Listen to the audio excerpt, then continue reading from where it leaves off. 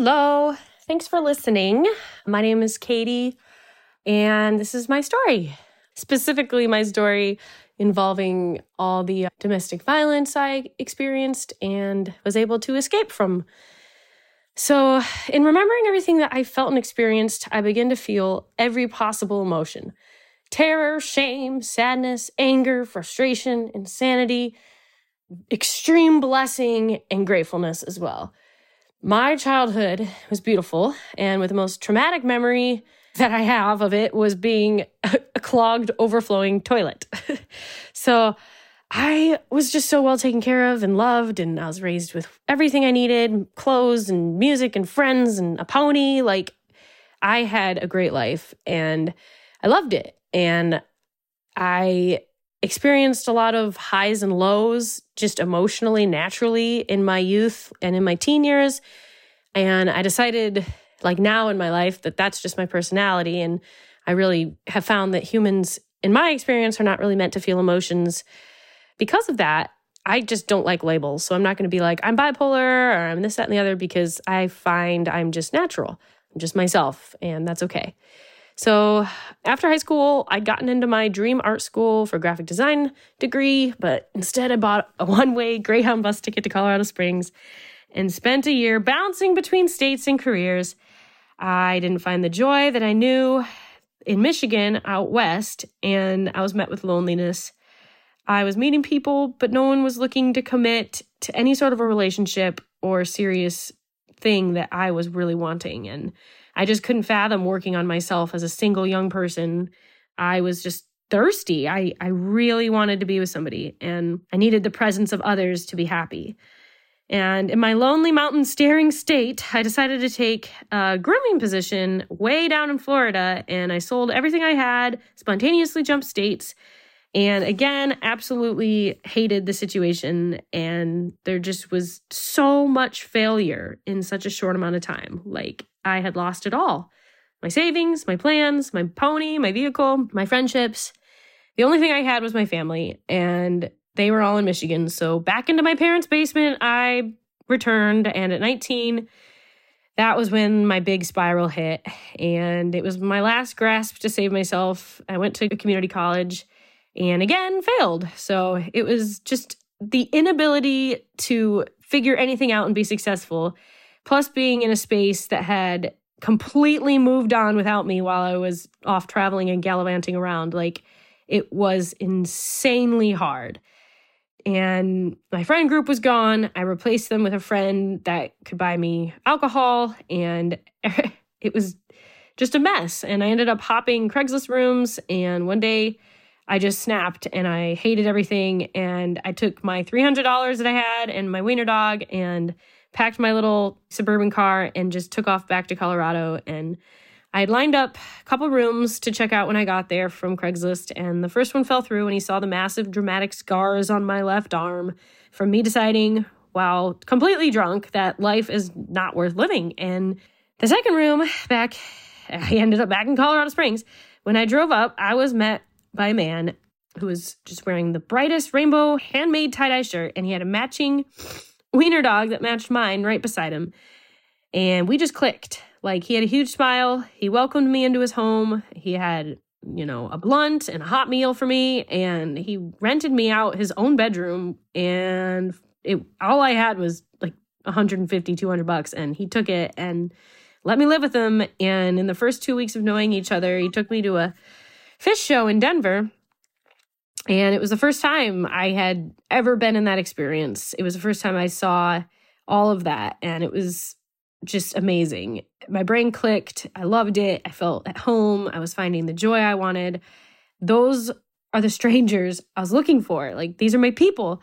The Grateful Dead family is tighter than any other congregation. And I grew up in a really tight-knit church. Like, it was very, very, very, it was community. It was tight. So it was wonderful seeing the colors through the music and just feeling in love with the whole scene of festivals and music. And I would just carry around the ganja treats and follow him at this first festival he brought me to like a puppy. And I was just giggling and giggling every time he walked by somebody who would mention the drugs he had that he was trying to sell them. And it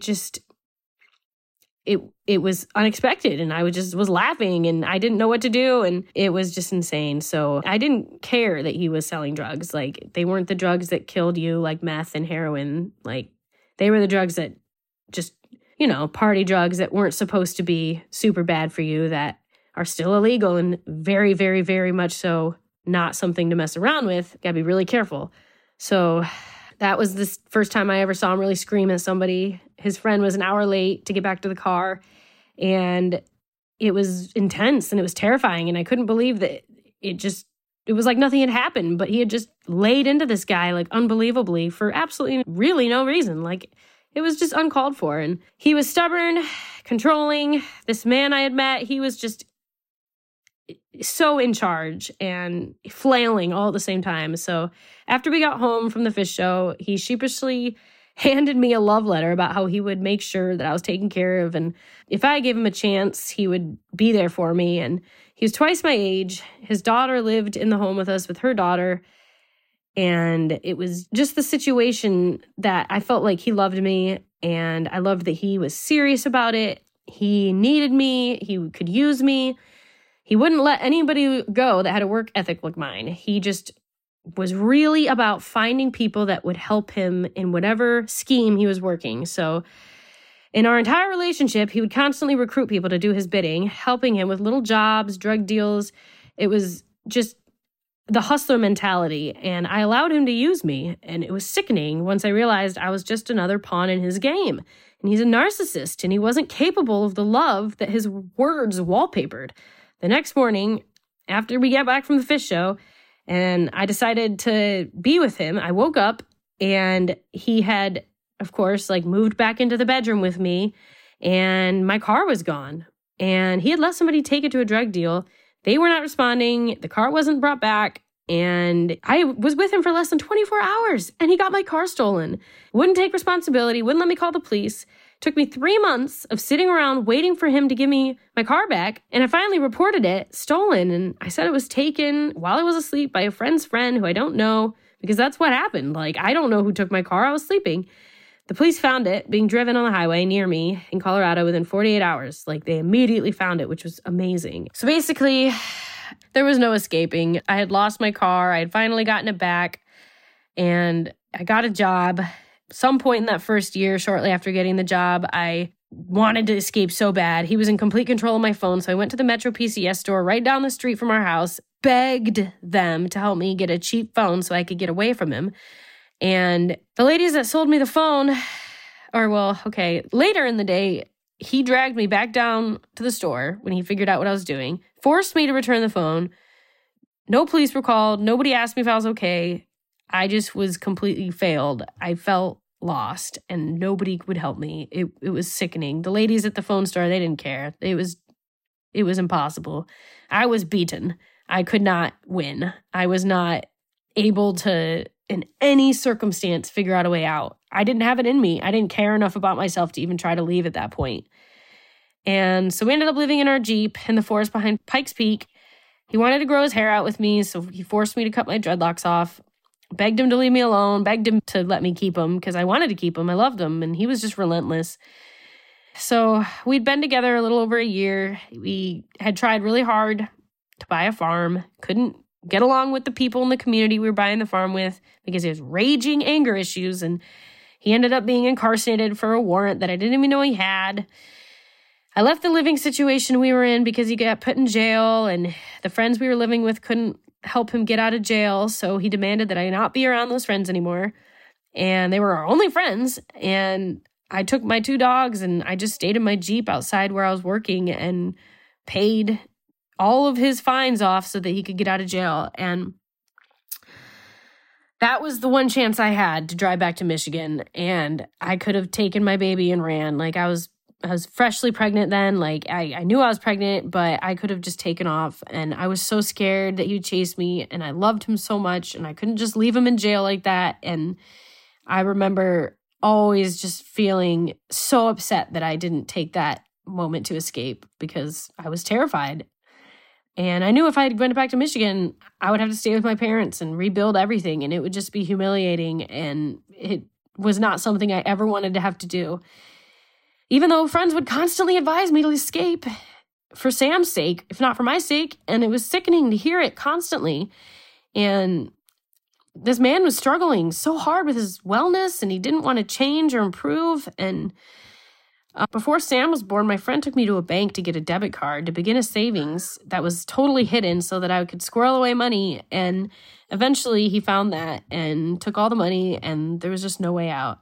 So 6 years later, we were kind of chased out of Colorado because he had messed over a lot of people. And I drove him to Oregon, and he was having kidney stone passing, and he was just freaking out the whole time. And we'd stop at a bunch of ERs, and we had put all our money into a house right when we got to Oregon that we had all lined up. And then he couldn't get along with the roommates, so we had to move out immediately. And we lived in the Jeep for some more, and then we ended up having to get a minivan and lived in our minivan. And the whole town of Eugene is like the only city in the world that you can successfully live in a minivan and really, really, really work it. And it's so hard and it's brutal, and I would never recommend it, but we were able to do it, and it was intense. Like, it was just really scary. And I ended up stopping my cutting that I had done when I met Drew because I didn't need to cut anymore. I didn't need to hurt myself. His words hurt worse than any knife, and he was my self-harm. And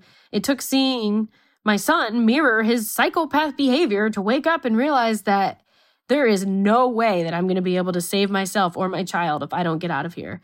Like, he is lost in his anger, and he was sucking us down with him, and it was just impossible to get by. I would be driving home, and I'd have a really long drive, 45-minute drive home through the mountains, and I would just allow myself to just weep and be just so distraught about it because I just knew that I'd be getting home, and he would be yelling at me and angry that I would get home so late from my job, and mad if I brought him food. He'd throw the food at me if I brought him food, and if I didn't bring him food, he would freak out that I didn't bring him food. And he just was an impossible person to please, and it was just my only wish in life was to please him.